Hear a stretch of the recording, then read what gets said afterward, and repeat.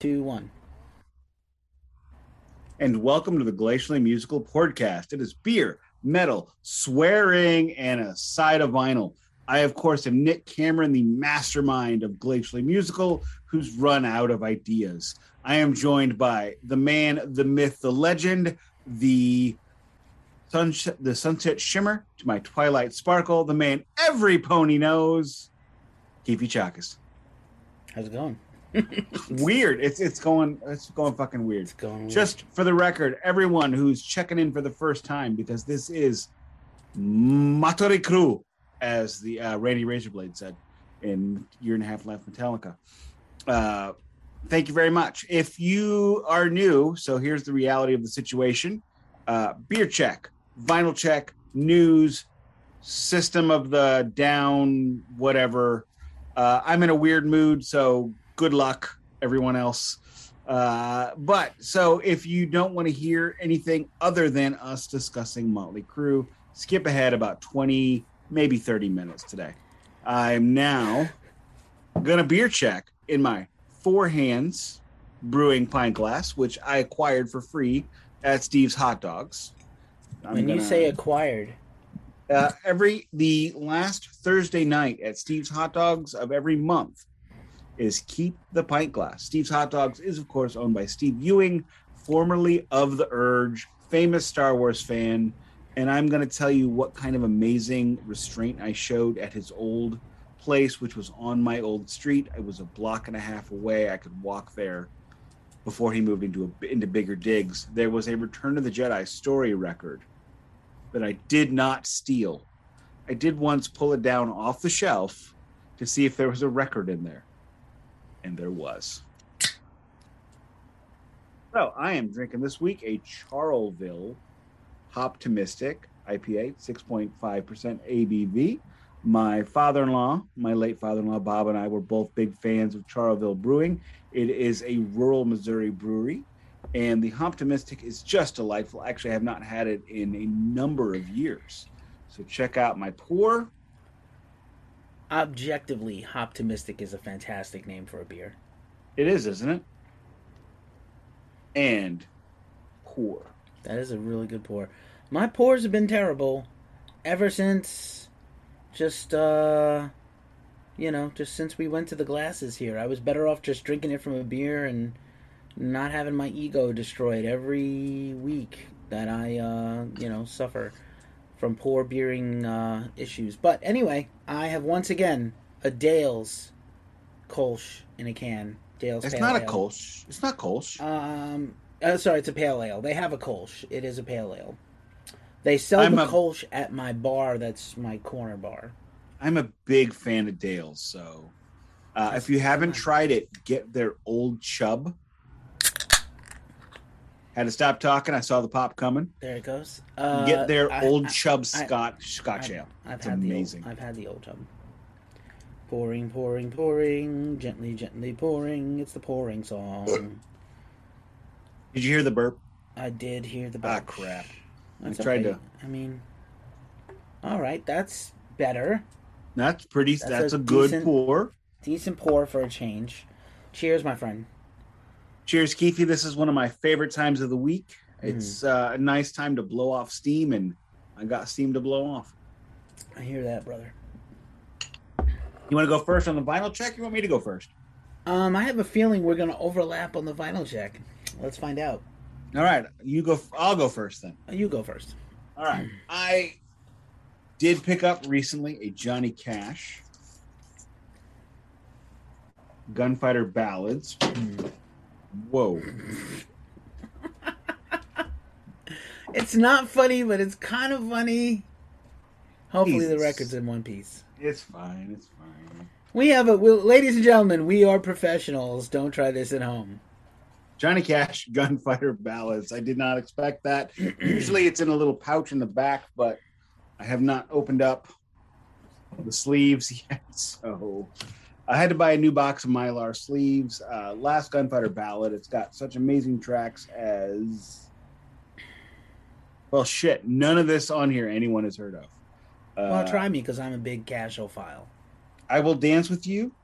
The Last Gunfighter Ballad, Far Banks of Jordan. That I know. With June. Yep. Riding on the Cotton Belt, Give It Away.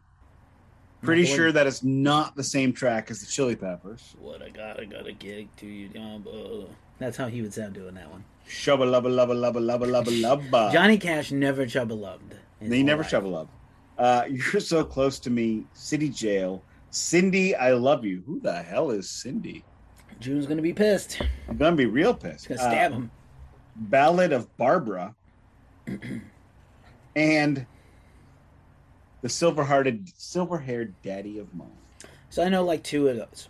I know none of them. Two of those. And I've listened to the He record. did a whole, him and June did a pilgrimage to Israel after he got clean and sober the first time, after jail and drugs, and he was deeply moved by his visit to the Holy Land in Jerusalem as a very devout religious guy, and he wrote a lot of songs. A lot of faithful songs. He was already kind of a faith-based guy, But anyway, we'll save that for another time.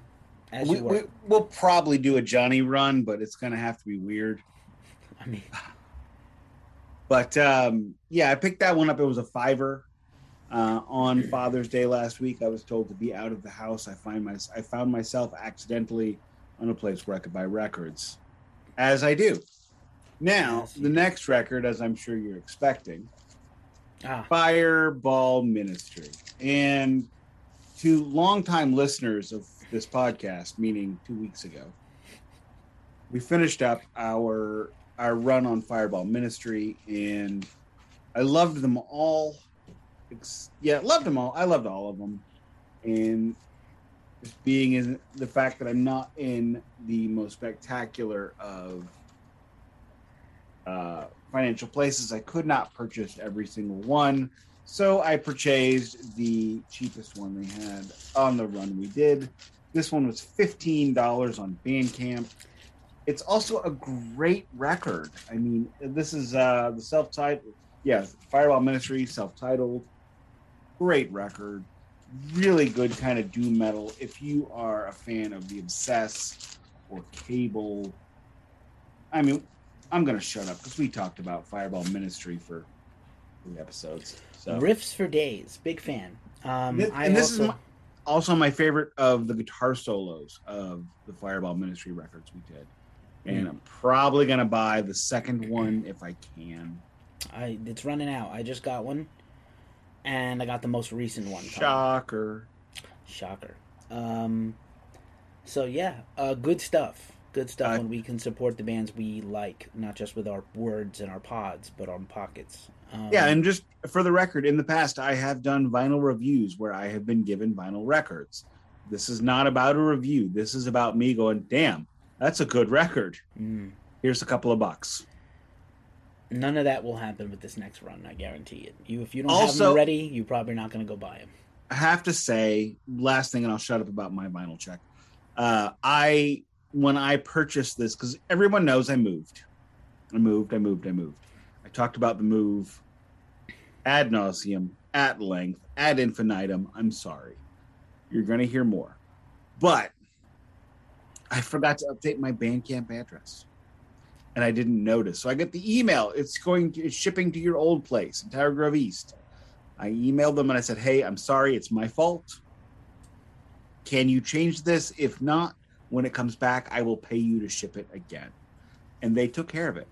Emily from Fireball Ministry totally took care of me, and I got it. And I am thrilled. It is a great pressing. I have listened to and cleaned it. Great record. Now that I have it, everyone go buy it. Word. They're actually running out of those vinyls. They are running low. They are low. The sands of time are running low. Sorry, you check, son. All right. I thought you were going to check one of these, so I have finally got, waiting for the longest time, my Old Man Wizard, Kill Your Servants Quietly album. Look, I'm not saying I have it. I'm not saying I don't. I'm saying maybe I'm not checking every vinyl I have. Yeah, of course, and nor am I. Fair. So, but yeah, this is probably the final Old Man Wizard album, at least for a long time, if not ever. Great, great record. Yeah, great record, great band. Francis, we love you. Dread Pirate Francis Roberts, as I like to call him, because you have to. And yeah, man. And he has other stuff that he's working on and other projects, and you can live stream with him and watch him make creepy soundtrack horror music and synthwave stuff because he's just dope like that, dungeon synth and things. And check out his YouTube channel. Subscribe to that. I am a subscriber. And if you are on YouTube, subscribe to us. We would appreciate it. We are small-time creators, and look, our goal is to become millionaires. This is not it. But if you could help us become $400 heirs. Sorry. Yeah, again, I'm amazing. Really loose this week because fuck it. I hear you, bro. I hear you. So beer Look, check. it's Motley Crue. Fuck it. Beer check, vinyl check. Hey, if they don't care, we don't care. Beer check, vinyl check, news. I'm trying to think if I have any news that our audience needs to hear about. I will say, because we cannot go one episode without mentioning the greatest band ever, Metallica. They finally, after coming back a year straight of shows, they have finally had to cancel a show due to COVID from the band members. They are in tour in Europe all summer, or not all summer. They're on tour in Europe for June and part of July before they come back to the States to do Lollapalooza. A member of the band, don't know who, has contracted COVID. They played Hellfest, they played Copenhagen, and they were headlining in the Netherlands at another place, and they canceled right before they played. The festival promoter offered a partial refund because they didn't play, and still held the festival. Other bands were playing. Nobody Metallica level, but pretty cool. And I thought that was unique and cool because, we are in changing times and financially constraining times, so that was really cool.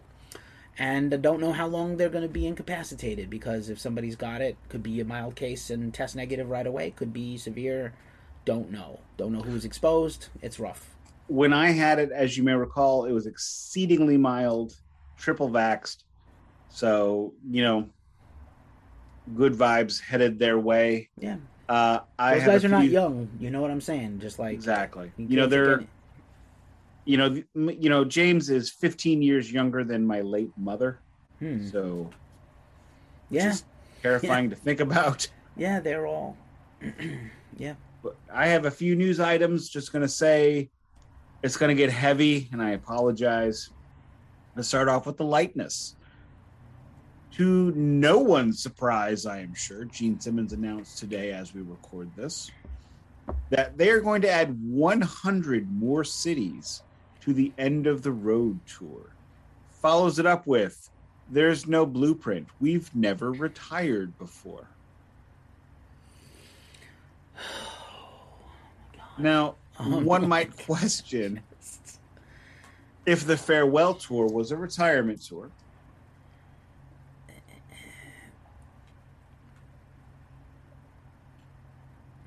However, there was no intent on retiring because 2 weeks after the tour ended, Ace Frehley was handed the contracts for the next tour, which, as we all know, he did not do. I think less would be better for them. Less is not more here. Like, more is not more. Less would be more. They are going to do less quality. They're going to miss shows. Paul is going to strain his voice worse than it already is. They are going to rely more on tapes and things. Also, I'm going to jump in and share only about this tidbit here. Gene also said in another interview today that Ace and Peter don't have what it takes to do Kiss anymore. Now, Peter is older and had cancer and has been semi-retired. And knee surgery 2 weeks or like 2 months ago. Yeah, so yes, that's probably right. Peter could not go on the road right now and do 100 gigs or 200 gigs in the next year and a half. No. Even Ace, at his farewell shows, he didn't even play the drums the whole time. Barely played, yeah. But Ace has been touring. I'm not saying he's been good, but he has been touring. He can play. He can probably play rings around everybody in that band. He is at least as good as Paul Stanley. At least. Like, That's a now low maybe, bar. now maybe Low with bar. you're asking Ace to put on the makeup every night and all that, and kind of follow the Kiss rules and Gene and Paul's lead, which Ace has never wanted to do really. Yes, he probably would fail at that, but like saying he can't come on stage and do Kiss every night, he could do only Kiss. He kind of almost only does Kiss every night plus the covers. Kinda. Kinda, sorta, yes. He does 2 songs that aren't Kiss tunes a night. Yeah, yeah. That's it. So, like, to say that he can't do it anymore is ludicrous, and I will say Well, no you more know about what? this topic. Gene Simmons always has to insult Ace Frehley in order to venerate whatever he's doing at that moment. That is always, for some reason, the move. All right. Now we're going to take this down way low, and then we're going to get happy again. Kind of. We'll see. So here comes some, just for the record, we record in advance. So by the time you hear this news is not news. But as of today, the sentence for R. Kelly, and we're going to get seriously trigger warning-y right about now. So R. Kelly's sentence for sex trafficking, taking minors over state lines for purposes of illegal sex acts, and way more that I'm going to stop talking about, came down today. He has been sentenced to 30 years in prison, and thank fuck that finally someone in power, a celebrity, has really had to take a fall for their depravity. And the irony is not lost on me for the depravity we're going to be speaking about for the next couple of weeks. However, this is way worse than that. And it also turns out his legal troubles are just beginning. He has federal cases. He has state cases in Illinois, Minnesota, and I believe Wisconsin. The Illinois case dates back to his 2009 trial for pissing on a minor. Apparently there was some tampering, so they're finally, hopefully, going to get him on that. So good fucking luck, you son of a bitch. You will never hear me say a quality thing about anybody who commits a sex crime. So good luck. Now, if you've been wondering why we have not mentioned anything about the decision of Roe versus Wade being overturned, again, I will point out it's because we record behind. By the time you hear this, most likely you will be angry, tired, exhausted, all those things, and I am with you. I am a strong abortion rights activist. Say abortion. It's fine. Whatever your choice is, whatever reason you have for having an abortion is your reason, your choice. It's your body. It's your business. I believe I speak for Keefe when I say we are very disappointed in the Supreme Court lying about their stances and overturning 50 years of case law and precedent. But as I saw Nico case on Friday, as we recorded this, the day it was overturned, and she had a woman from Missouri abortion rights speak before and said, say abortion, support the women in your lives. Personally, in this, I have had at least 4 or 5 women that have been in my life or are in my life tell me their rape stories. And I'm happy they're comfortable enough to tell me these stories. And I have been a strong advocate for women's rights. I have been a volunteer for women's violence against women organizations and all that kind of stuff. And I'm not going to go deeply into that. But regardless, there are many reasons to have an abortion. They are all valid. They are all okay. I support you. I will always support you. This fight is not over. We will win. We will get it back. It's going to take a minute, but we're going to get there. And I'm with you. I know Keefe is with you. But that is all I'm going to say about that on this podcast. Like Nico K said, after the activist spoke and before she started singing, we are here for joy. They will not take away my joy. Do not let them take away your joy. And that is what I'm going to say to you. This is a joyful podcast, except when the music sucks. and even more so then because I drink harder. But we will win. We will win. We will win. Yeah, Missouri is affected, right? Missouri is one of those states. Missouri is affected, however. Were they a trigger state? Like a literally... Trigger state, yes. Son of a bitch. Okay. Yep. Is what it is. Is what it is, and we will win because they can't beat us. Yep. 70% of this country disagrees with the decision. Yeah. We'll get there. We'll get there. And with that, let's move on to a poor decision on my part. No, well, I mean, we are historians and musicologists, if nothing else. So I think you're going to have... It's like the facts of life. You take the good, you take the bad, you take them all. And there you have Motley Crue. Well, I feel like I'm Mrs. Garrett this week giving the lesson. So, Joe, don't listen to Motley Crue, Joe. Blair, Motley Crue, they use cocaine, just like your boyfriend.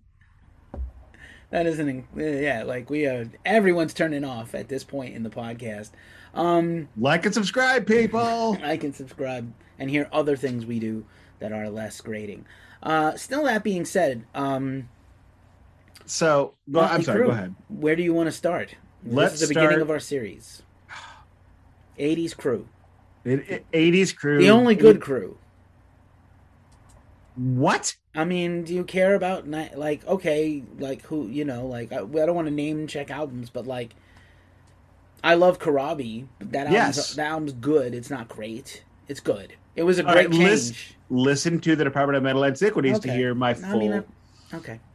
No, actually, what I learned on that episode when I sat down to listen to that whole record again, it is a lot longer than it needs to be. Yeah, of course. They were trying to prove something. And Saints of Los Angeles, which they wrote almost none of, is solid. Some of it's good. They didn't write any of it.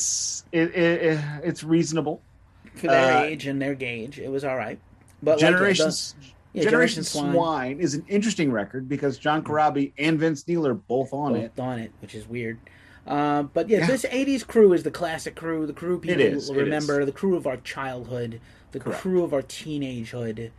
There was an entire gang of dudes at my horrible junior high school. And I mean, like, so, I came of age in the early 80s. I'm a couple of years older than Nick. And, but I came of age, like, my rock and metal, real true, because, like, everything before that, to me, even Maiden and Priest was classic rock, because that's the environment I grew up in. We talked many times about New York radio in the 70s and 80s. I probably should do a longer thing on that myself at some point.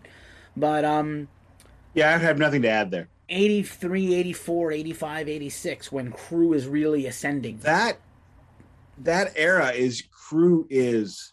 They're on the precipice of becoming Led Zeppelin 2. Humongous superstar guys. Yeah, like they're already like a humongous hit band at that point. They had Led Zeppelin 2 in their sights.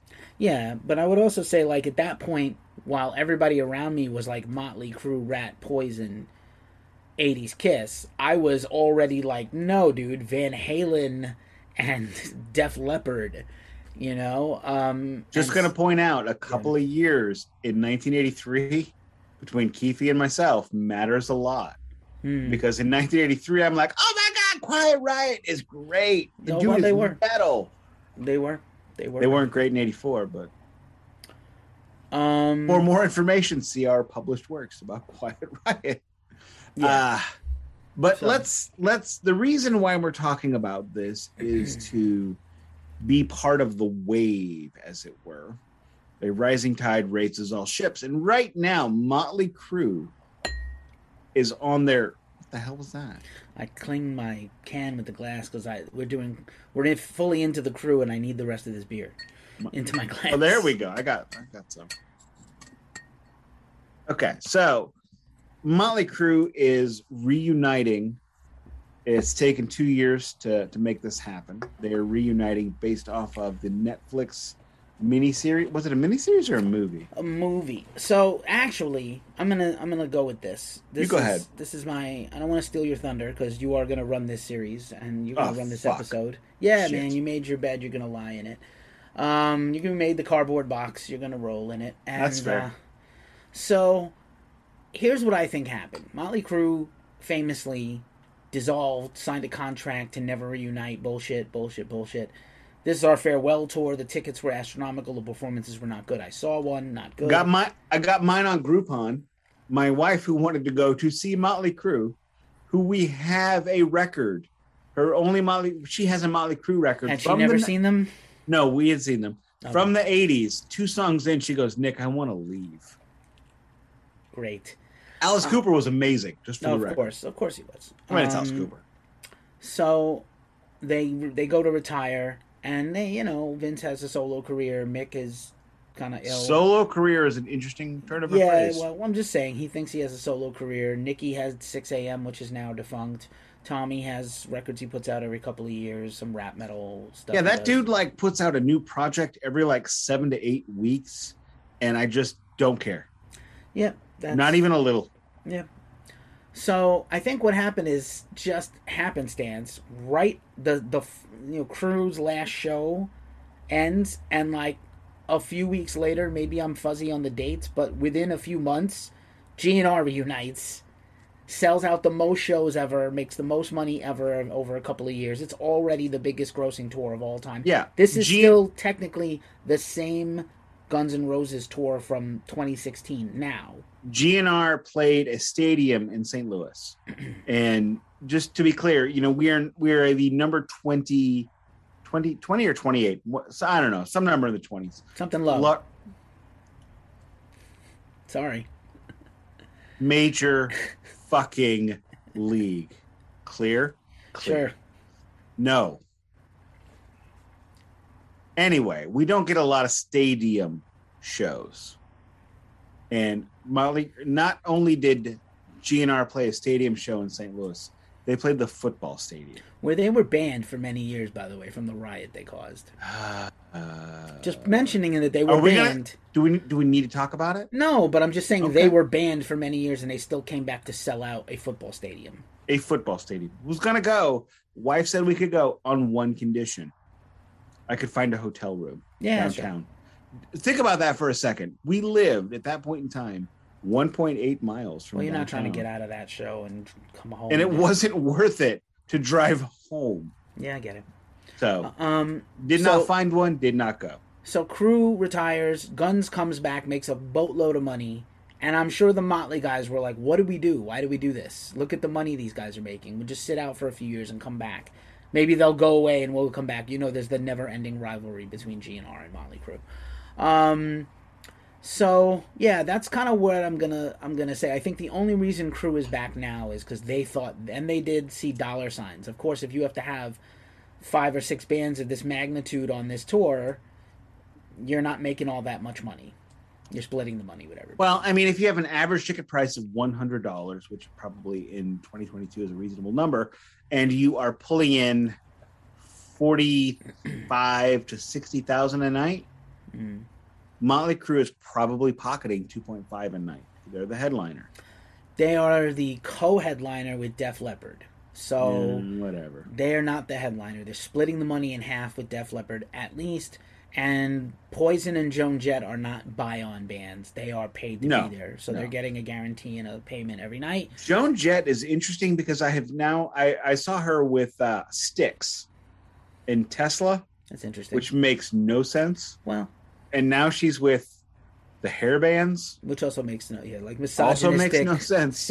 Oversexed hair bands, while Joan Jett is like a feminist punk icon. But still, big rock songs. That's what they have in common. Big riffs, big songs. Let me also say, when Joan Jett played with Styx, she's like, here's my songs, fuck you, goodbye. Yes. And you know what? It was awesome. She pleasure fucked the crowd with her riffs and guitar. She's incredible. I got to touch her briefly a couple of years ago. I touched her on the arm. Oh, Jesus. Just on the arm as she walked by me. No. All right. No. Just telling you. Oh, God, you don't... Anyway. This is recording! Yeah, so... I didn't say anything wrong or lewd. She passed by and I gave her like an arm. Bash Brothers, calm down. Oh, well, it's Bash Brothers. You know what they call me? Jose! They call me Jose! And I'm Mark. Yeah, you yelled so loud you overrode your microphone. Try not to do that again. I'll lean back. Lean back. Joe Crack. So that's the only reason Crue is back, is money. And completely money. These shows are already a disaster. Vince can't sing. Tommy's ribs are broken because, depending on who you believe, he either fell up a flight of stairs or Vince beat his ass for fat shaming him. I'm going to go with the latter. That sounds more plausible. I have a hard time believing that fat as fuck Vince Neil could beat Tommy's ass. I'm just telling you, if I got I the don't element think of he could surprise, catch him. He didn't have to catch him. He jumped on him and broke his ribs. I'm telling you, it seems very reasonable to me. Vince is the toughest guy in Motley Crue historically. He's the tough guy of all of them. Mick talks like a tough guy, but he's like an old man physically, so no, a hard wind will knock him down. Nicky, is in good shape, probably the best shape of his adult life, but again, he's also like, a new dad at 60. He has no energy to Wait, he's fight. Another kid? He just had a baby like a year ago. Jesus Christ. With his 20-something-year-old wife. Jesus Christ. And he's 61. No! Yeah. That's disgusting. He did the Tony Randall from The Odd Couple at like 84 with his 19-year-old wife had a baby. If you're not watching YouTube,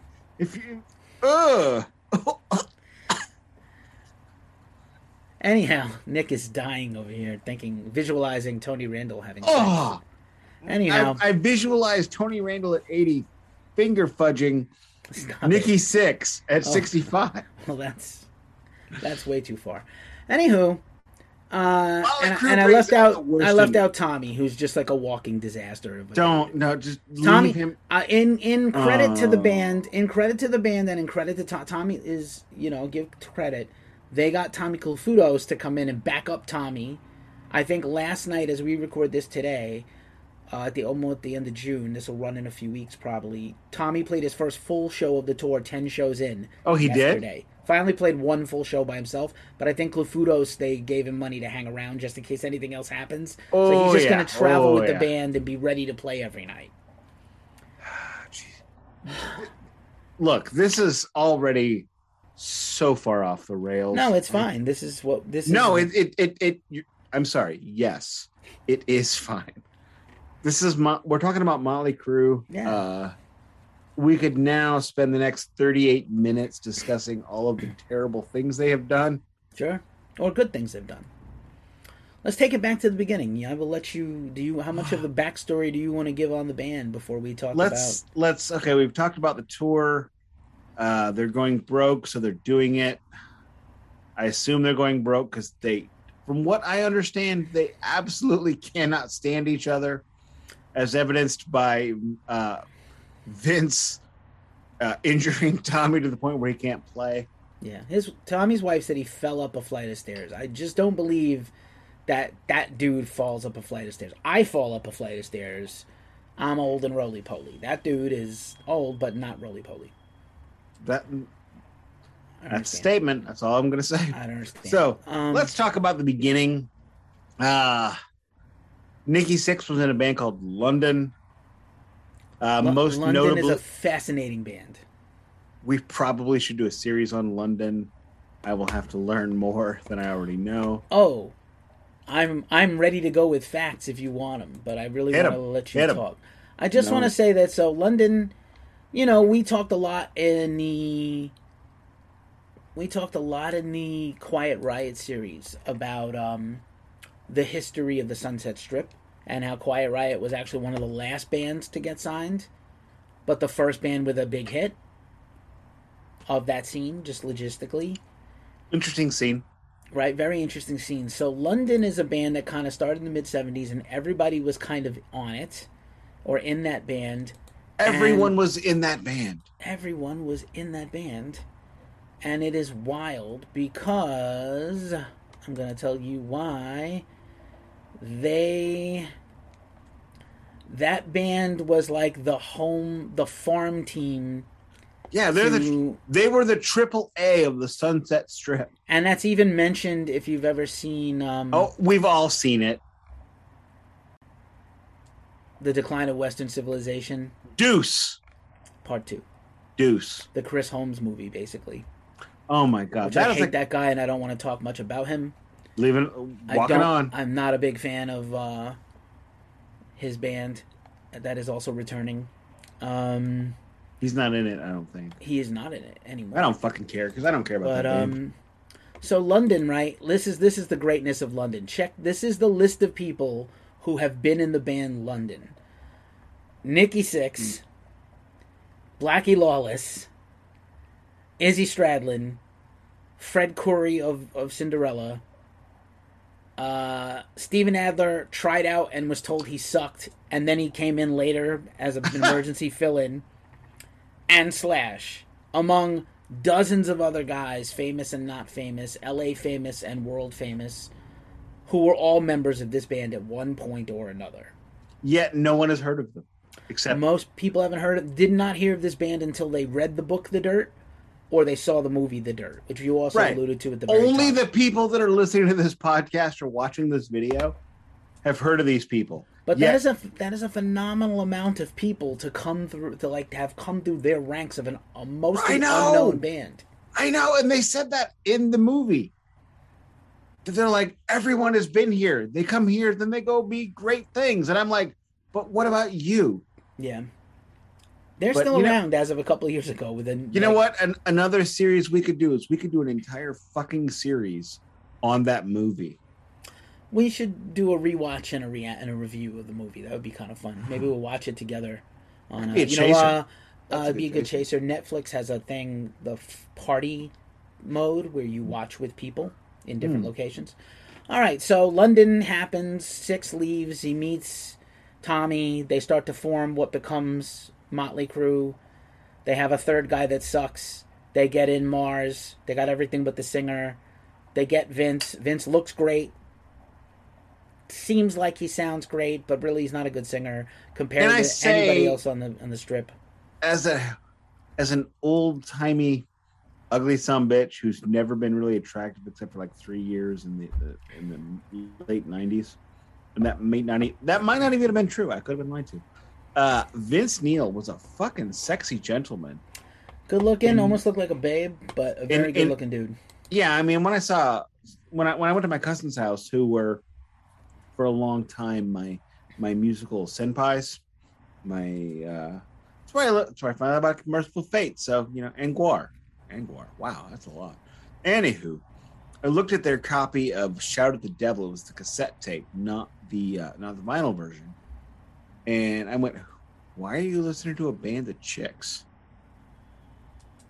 I didn't say chicks because it was 1984, but I mean, Vince Neil was extraordinarily attractive, and the rest of them cleaned up enough for a photo shoot. And that's amazing, especially when you consider Vince Neil now, who I am way more attractive than. So in the end, who wins except your millions of dollars? In fairness to Vince, because we're gonna dump all over acres of shades. Acres of shade all over. Hectakers. Deservedly so. But I will say this, why he made it, and we didn't, but why he made it in music so far. He did come out of the gate. He had been singing a lot of his life. He had been on stage a lot. So he had stage presence. He had charisma. He was good looking. He got all the rock moves. He looked like a rock star. He walked like a rock star. He acted like one. And I think that went a long way into his selling his image that overshadowed his very marginal talent on his best days. And the rest of the guys helped make up for that. Now coupled with the fact that Nicky is brutally aggressive and his favorite band is Kiss, and he's super idolizes Gene and Paul, and he's got a ruthless work ethic when he's not on drugs. And Tommy, being a buffoon or not, he is one of the greatest drummers ever, period. Full stop. The thing about Vince is he was discovered literally lip syncing at a roller rink. That's amazing. I don't know if it was Tommy or Nicky, and it doesn't matter because who cares. One of those dudes said to the other dude, this guy lip synced and got the ladies going. That's our boy. Yeah. Now, so I think he went to high school with Tommy Lee. I believe that is correct. They show in the movie The Dirt, they show him singing, and that's when they came up to him. No, it was a roller rink, and for those of us slightly younger, significantly younger than Keefe and myself, you don't recall how amazing the roller rink was on a Friday night. That's where I went every Friday night in my junior high years. doing my crossovers, squatting down so the ladies could look at my butt. They probably didn't because, I mean, I know what I looked like back then, and I would not be interested if I were a lady or a gay dude. But it was a big deal. So the roller rink in the early 80s, man, it was still disco. It was still roller rink sexy. And that was a big freaking deal. And yeah, so if you think about that, a dude that's gonna play, that is currently, as you listen to this, possibly singing to 50,000 people, was only there because he could lip sync lustfully in a fucking roller rink. And it was the probably people, the Bay City Rollers or Andy Gibb. Not shadow even dancing. Shadow dancing for eons and eons. Okay, Dennis Nothing Leary. Good. Nothing good. On and not even on inline, but on quad skates. Mm. And they there went. was no inline skates back then. Yes. And they went. That's our boy. Yeah, we had 3 roller rinks in a 5-mile radius of my house until I was 10 years old. So I know what you mean. And at that point, I'm going to shut up and let you take over and discuss kind of the formative. They get Vince in the band, and how do they get from there to Too Fast for Love? All right, I need a hit pause, please. Needs a break. This just to brace ourselves. We're gonna do some drugs and a bunch of drinks and some shots right now. Look, I've already got another beer right here. I may grab another one. It's gonna be a lot. See you in a second. So we are back, and I'm going to drink this shit. I'm going to drink it away, as my man James Legg would say. Going to drink it away. Is it possible to drink until they sound better? No, I've tried. I tried in 2012. I've tried in 2014. I've tried in 24. I don't know. I've seen Motley Crue 3 times, and they have just been fuck terrible every time. I saw them on the tour with Samantha from Hole. And the problem is Vince was still there. And she's quite a great drummer, by the way, Samantha Malone. Spectacular. I did leave. It started raining, and I'm like, you know what? Fuck this. I already saw Megadeth. Let's go. Did you ever see them with Randy Castillo, rest in peace? No. How long did he even play with them? There was a stint where Tommy also quit the band. Yeah. Samantha took over for Randy because he was sick. Sick with cancer, yeah. He was on New Tattoo. And then he couldn't do the tour. And I was really excited to see Randy Castillo because I had never seen him. A marvelous drummer. I'd seen Ozzy twice before that, but both times with Mike Borden. Or Puffy, if you saw the Faith No More tour. Or the Faith No More Relation Musical podcast series. Because you can't have 2 guys named Mike in the band. Somebody's got to have a different nickname. You could. Anyway, so let's talk about some Motley Crue. If we have to, because we're just going to avoid this if we can. No, let's not. Let's go for it. Go for it. So Motley Crue comes together. They become a thing, and no one will sign them. They get into fights with Metallica, literally, on the Sunset Strip in 81. They were much bigger than Metallica, so Lars ran away, significantly so. Don't blame him. No one signs them. Their label, Neil Cowan, I believe his name was, starts a label called Leather Records, which it's Nikki who's and the manager who start the label to whatever. Put their own record out. Yeah, it's a label that releases one record, which is by one of the owners. It doesn't matter. So it's a good plan. It's a good plan. They printed 900 copies of it. For 1980, 81. I mean, yeah, no complaints. I made 1,000 copies of my one full length record in 2000. So and we also sold all those. So what do you know? Better than me. So there you go.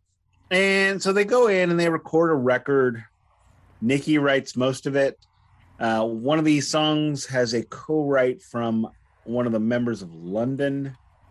It's not a good song. We'll get to that. It's a leftover from London, and it wasn't even London's best song. But What does that tell you? It's a London leftover. Yeah, it's rough. It is rough. That is Public Enemy #1. Right. As you were, though. Continue. Oh, God. I don't want to. Look, in fairness, Motley Crue does some great stuff. This is not it. Most of it's not on this album. No. It's just this album has like 3 good tracks. I think that's about the right number. Mm. And then they put out a masterpiece, which we're not talking about this week. Sorry. No, but we'll get there. We'll get there. You have to have the suck to get the good. So there's no light without darkness. Yes. And so they put this record out. Oof.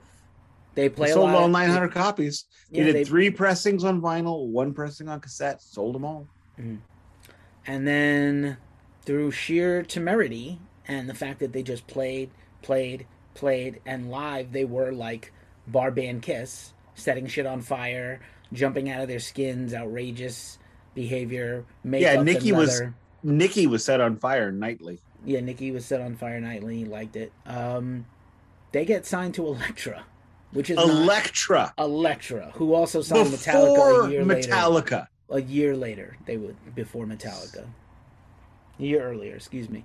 So they. How do you even work that out in your brain? So they go in and they re-record some of the album and re-sequence the album as a major. Oh, and you can tell where they re-record that stuff. You can.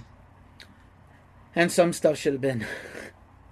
Should have re-recorded the whole fucking thing. Should have re-recorded the whole thing because it's sonically not good too. The guitar tone sounds like my band's demo, which was recorded on a JVC boombox. Yeah. So beside all that, and they recorded it in 4 days. No producer. Well, the first time there's no producer. When they go back in to re-record it, the label is like, who would you, if you had a wish list of who you want, who could you get? And because Nicky is insane, and he dreams big dreams, and bless his heart, in a positive way, for dreaming big dreams, he says Roy Thomas Baker, because he produced most of the Queen records. And Elektra gets him Roy Thomas Baker to come in and listen to what they did. He gave them some notes, and he left. And they still called him a producing consultant on the record. And what did Doc McGee say about Nikki Sixx? He is not a musician. He is an entertainer. Fair enough. I think he is a musician, though, and we'll talk about why later. Maybe later. Not now. At this point, the producer calls Doc McGee, and they got Doc McGee to produce them. Now, in fairness... Well, Doc McGee doesn't come until later, much later. So he's not involved with them now. Yeah, he's not involved with them till Theater of Pain. Well, I'm gonna shut up then. No, it's fine. It's fine. They had their early managers running the band. Cowan is one of them, and and let's say Nicky is a de facto co-manager because it's his vision that everybody is following anyway. So no, it's all good. Let's just quickly. Which version of the record do you have? I listened to the Elektra version. I don't actually have a copy of it. Okay, that's fine. Let's do and based on what I heard today, I don't really think I need one. Yeah, let's do the Elektra version, which came out half a year later. Like 82, yeah. So really within 2 years of forming, with 2 years of getting Vince, they have a demo, they have Too Fast for Love, they are signed to Elektra. They re-record a third of that record and re-put it out on Elektra again with a new pressing. That's 4 versions of the first album. And they're already on their way to writing the next one, which is the good one. So let's just quickly and mercifully run through the track listing very quickly. And I will tell you which 3 songs I think are good and the rest you can throw away. And you and I probably agree, or maybe with one song apart. I have a feeling we're definitely going to be two for 3. I'm going to be honest. I'm not sure I have 3 looking at the track listing. So it starts off with Live Wire. What can you say more about that track? Great song, great riff. Tommy Lee, and you're not going to hear me, jerk Tommy Lee's cock too much on this series because, enough people have already done it, and we've all seen that on video, unfortunately. And I'm sorry, I apologize, but just gonna say, since I brought up Tommy Lee's dick, tried to watch the Pam and Tommy Lee series when the wife was out of town, and she wouldn't hate me for watching it. And then the Winter Soldier is talking to Tommy Lee's dick, and I went, you know what? No. They were gonna get Chris Evans to voice the dong. I think that would have been amazing, or Ryan Reynolds. The moment when a man was speaking to his own penis, I'm walking out. I'm done with this. I no longer require this. It's actually it's a pretty well done, pretty decent show. Much better than the Sex Pistols series. That's horrible. That's great, but I can't get past a dude talking to his own penis and his penis talking back. Yes. Dude, you gotta do this. She's hot. Unbelievable. Yeah, I agree. Done. Livewire, great song, great opening track. If you had to pick like the top 20 Motley Crue songs, Livewire is still on it. Top 5. Yeah, well, No Notes, great song. That's Completely. The potential of this band. You see it right away in Livewire. What they could be. They're rarely what they are, but what they could be is great. Completely agreed. This is the ultimate Motley Crue lyrics as well. About nothing, but you don't notice. None of their songs are about anything until 3 albums from now. Right. But sometimes you notice, like they get to the next track, which is Come On and Dance. Bad song. I don't know. That is not the level this is. I don't know how to describe whatever the fuck this is. This is Come On and Dance. I mean, I don't know. I don't imitate these songs. Right, the only one worth singing is Livewire, and neither of us can really do justice. Moving on. Public Enemy number 1. The London Leftover. The Leftover from London that got that gray guy some pennies. You know what I can say? My leftovers when I take them to lunch are fine. But I'm not going to charge you for a whole record to listen to it or to have a taste. This song is fuck terrible. It is an insult to music everywhere. And funny enough, they think they are Public Enemy number 1, I guess. They're building their own reputation that doesn't exist yet, but okay. I hate myself for listening to this twice today. Yeah, it's pretty bad, but okay. Oh, no, it gets better.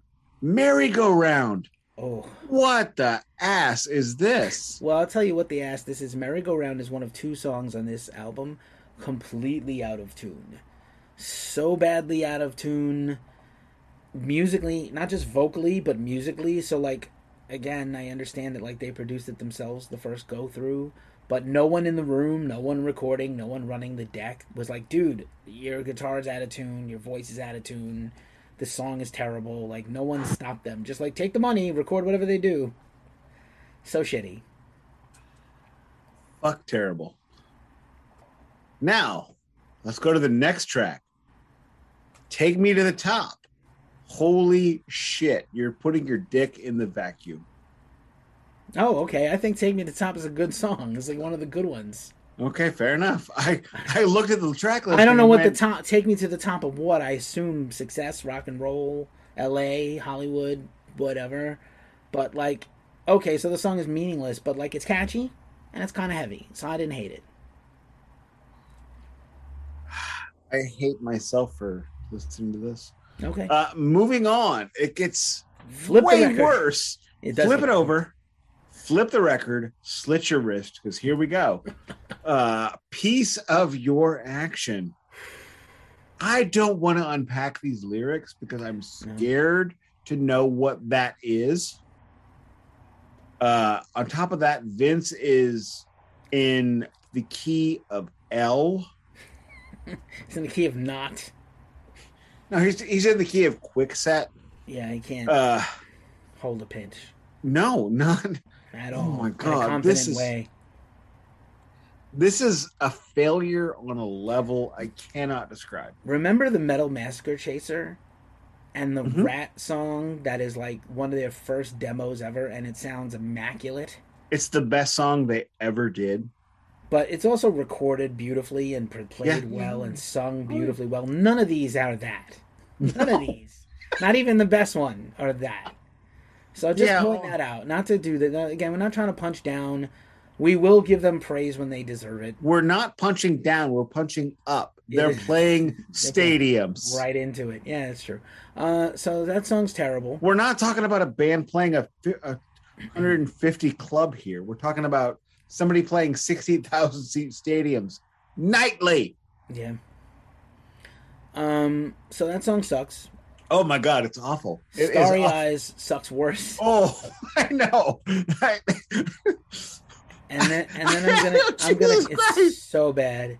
I know they would try to be like that was like a thing to be like the sincere rock. Look, my song. sincere response to this is wanting to cut toes and fingers off while it plays, so I don't notice the song as much. Right.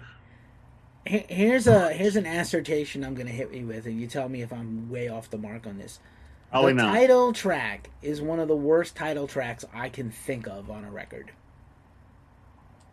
Just me and my whole history listening to music. It's such a bad song. I don't know why they chose it. I know why they chose it.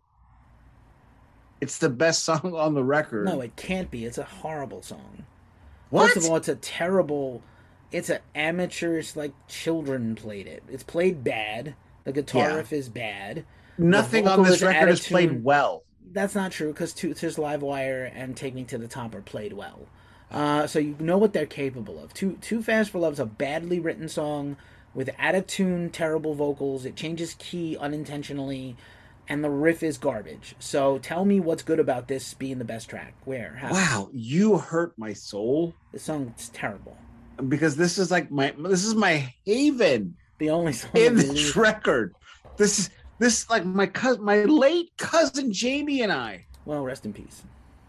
would mosh to this song before moshing was a thing. And it's got a good beat. In the room It's not where good I song. melted the Millennium Falcon. Why? Because I didn't know any better. My mother left matches in her room and whatever. Things happened. Nick the Pyro. I mean, I was listening to a lot of Pyromania back then, like Okay. literally. That's So also fair. This is a year before Pyromania. But you might have had them at the same time. I think it's a terrible song. You love the song. Okay, that's Wow. one of the rare ones where we're way apart. that does not happen often. That's What why you're the sunset shimmer to my twilight sparkles, All right, pal. Brony. And then on with the show to close it is Fuck that. Oh, Jesus not a good Christ. song, but to me less horrible than the one before it. But okay. That I would no. The problem with On with the Show is everything. But Agreed. it's less offensive than, let's say, the other songs on this side of the record. Are you on the marijuana? I'm not. I'm just the beer and coffee. But anyway, Marijuana coffee? I mean, because I have no idea how you can think that On with the Show is not. all right. I'm angry. I am Well, angry. We're gonna fight over this, but We're not. It's not worth no, fighting. I know we're not because this is We're not. awful. But anyway, this album somehow catapulted them, especially once on Elektra, they started to like clock dollars and tour the world, which is hard to believe. How? I don't know how. I mean, the glam This was, is Quiet a Riot. bad record. Quiet Riot has a hit. Rat is not out yet. Poison is not out yet. See, it's Def Leppard is out, but they're not quite where they are yet. Where This is- we think of them. This is terrible. It's a pretty bad This record is objectively awful. It's a D with Livewire being awesome. Yeah, I know. It's got two And good songs in my world. People love this record, man. I know. It's been reissued 4 times. Not Why? just the first 2 we talked about. It was reissued in 2003 and again last year for the 40. Crew is reissuing and remastering everything vinyl for the first time.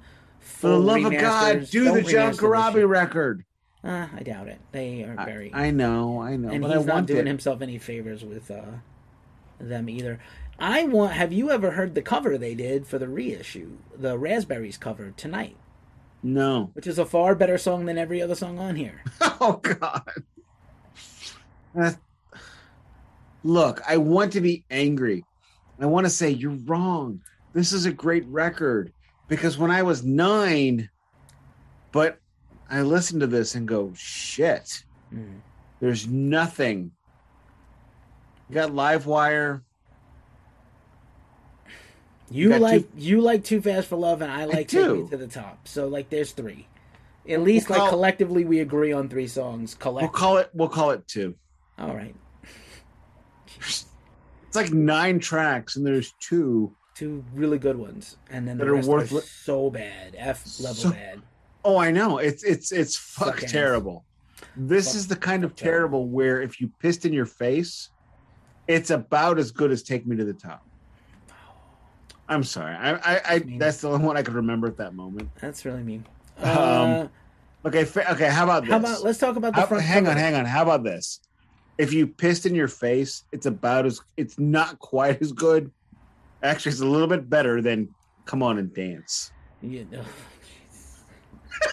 I don't know. It's really a stretch, dude. That song is horrifying. So what's better? Pissing in your own face or Come On and Dance? I would rather piss in my own face. I would rather piss in my own face. We're having fun. We're trying to. We have to make a bad situation good. It's the same old situation when you talk about Motley Crue. And this is just episode 1, everybody. So here's a question that has fascinated me for all of these 40 years. Whose junk is on the front cover? Whose non-existent crotch is that on the front? Who thought it was a good idea to put micro penis guy? It's probably Vince. Can I say something terrible? I'm not trying to dick shame anybody. I'm not. No, it looks like a lady's crotch. It could be, and we all thought they were chicks anyway. I did think they were chicks when I saw they were ladies. But... We'll say ladies to be respectful. As an assault on women in this country. I thought they were all ladies, women. It looked like women, and it doesn't seem that. I did wonder why the blonde. I did wonder why the blonde-haired woman didn't have a shirt on. And that small boobies. It wasn't Wendy Williams, that's for sure. When she has a shirt off, you knew all about it. You know. But yeah, so the cover's weird, but of the time, leather and spikes. No, it's glam. a homage. It's a homage to the Rolling Stones record. Sticky Fingers. Except that record had balls. That literally had balls. Yeah, and it's also great. I'm not trying to be misogynist or whatever, but you could see the nutsack. I mean, we just appreciate male genitalia on the Relation Apparently we do. Show me the real package or don't show me anything. Look, give me the total package or give me Ric Flair. You can't do both. Woo! Woo! Total package. So yeah, there's not much else to say. Luger. This thing is brutal. Oh, God. In not a good way. Quick break, please. Sidebar. We can't get through it. It's amazing. All right. We had to talk about something you'll hear next week. So let's talk about this in terms of, because I want to pad this out. Keefe does not. I'm going to try to engage him in more conversation because I hate myself. And so Motley Crue, frankly, surprisingly, weirdly, is one of the biggest bands in hair metal. We all know this. This was day 1. So, is Too Fast for Love better than 1400 by Bon Jovi or whatever the fuck it was called? 4400 Fahrenheit. That's a terrible name. Is it better than that? No. All right. Is it better than On Through the Night? Hell no. All right. Is it better than Kill 'Em All? No. Oh. All right. Is it better than Look What the Cat Drag Did? Also no. Is it better than TNT. You know, AC/DC? Yeah. No, I mean, we're not going to compare those things. Not fair. So this is better than no other debut album on record. In that era, probably not. Very few. Yet, this band goes on to be one of the biggest bands of all time. Being a Kiss fan as I am very well attuned to the concept of music and image. And as much as I hate to say it, most Kiss fans, including hardcore Kiss fans, care as much about fucking makeup as they do what comes out of their speakers. How in the fuck did this happen? You don't know, do you? I really don't. We were all on drugs, probably.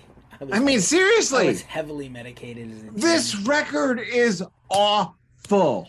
But they improved a lot on the next one. And that's This the difference. record is as bad as Asylum or Animalize. So, how do you start with an F? And sell 100 million records. It is right. baffling. It's mind-blowing. That's the 80s. The 80s it was doesn't make any sense. You had Reagan come in after the 70s on a wave of optimism and ruin the country in ways that are still being felt. So, but you know what? One thing Reagan did that modern conservatives won't do, he signed a 25-year extension of the Voting Rights Act. Come on, Mitch fucking McConnell. Bitch. Bitch McConnell. Bitch McConnell. Anyway, I think it speaks. Sorry, we're all it speaks on to edge. For Crue. It speaks to the fact that when they improved, when they lay a golden egg is humongous. Oh my when God! When they sell yes. a record, they have one record that has like 20 million copies sold of a record, and they have Which another one? one that's 15. Well, Feel Good. Mm-hmm. And Shout at the Devil are huge multiple platinum records. Well, I mean, in fairness, those are, that's the peaks. Yeah, of this band. But I'm saying, like, when they hit huge, and when they toured, they were a humongous spectacle live, and they sold out everywhere, and they were fun and entertaining and dangerous. Not really, but sort of looked dangerous and played like they were dangerous, and they were managed impeccably, especially when Doc McGee took over. And some of the stuff in the dirt is true, and some of it's an exaggeration. But they rocked harder than most when they had to, and when they succeeded in spite of themselves, they did it incredibly well. So we will give credit where credit is due other places. This isn't the place. This is not that record. The fact that there was a second record. That Elektra believed in them is a lot, man. They really were going out on a limb on things. It really speaks about them. If I could opine for a moment, if you don't mind. Sure. In the 90s, they talked about how if you're on a major label, you had to sell 350,000 copies or goodbye. And in the 80s, it was different. In the 70s, it was different. In the 60s, it was very different. The recording industry changes year by year, decade by decade. And if Livewire comes out in 1992, and I wouldn't have even heard it. Oh, I don't mean a shitty hair metal record, but a record of that quality on a major label. That's all we've heard, and they get a bill. I will say one thing. Motley Crue here on Too Fast for Love is not hair metal yet. They're not that glammy. They're not good enough to be hair metal. They're not good enough, but also they're not. They are really firmly ensconced in rock and heavy metal, and they're not hair metal yet. Other bands are doing hair metal before it was called hair metal at the same time as this album. So, fairness to them, they were not. They were trying to be tougher and rougher and harder than all the other softer bands they considered. Yet, Come On and Dance. Okay, fair, but I'm just saying, like, Livewire and other songs have an edge Whether their song is good or not, they're mostly not. But I'm saying like Live Wire has a great double bass riff. great riff, great double bass playing, great. Just hard. It's a hard. So it's got more. It's more in common with Motorhead than anything else. Like it's not. You know, I'm actually gonna go ahead and agree with that. Yeah. It does have a lot in common with Motorhead. It is in a good way. Yeah, They very love much. Lemmy. They love it. Lemmy. It is a riffy. It is a thunderous track, followed up by "Come On and Dance." I know. I'm sorry. I'm never gonna get past. You don't have to get past it. We're doing it now. You don't have to get. We're at that moment. You don't have to get past it. It sucks. I won't. I never will, because from now on, Motley Crue is "Come On and Dance." Well, they erase that next time. So give them some credit. All right. Can we wrap it up? Because now I'm really over it. I'm over this episode. I'm over this band. We still have 3 more of these to do. No, I think just 2. Next week is Shout in Theater, then Girls and Feel Good. Okay, you wanted to do one a week or something. That was you yelling at me a couple of bands ago. I only want to do 1 album a week because I can't do 2. I know this band, so yeah, okay. If I have to get a new band, I can't do 2. If it's sure. Anywho, so I will wrap my part up by saying, holy fuck, this record is bad. I had no idea how awful this was. It's fuck terrible. Do not buy it. Don't bother with it. Move on. But catch us next week. Wow. You should have planned this better. Anyway, but I guess I'll take us home. It's my turn. Fair. Hit it. Thank you for listening or watching to the Glacially Musical Podcast. On behalf of my gracious and great co-host, Nick Cameron, Thank you. am Keefe of GhostCultMag.com. Follow me on all the socials at GhostCultMag or at GhostCultKeefe. You know where to follow Nick already, probably. And as we often say at this time of the show, it's the Glacially Musical Podcast, and it does not play in Peoria. And I have to shut it off, so there.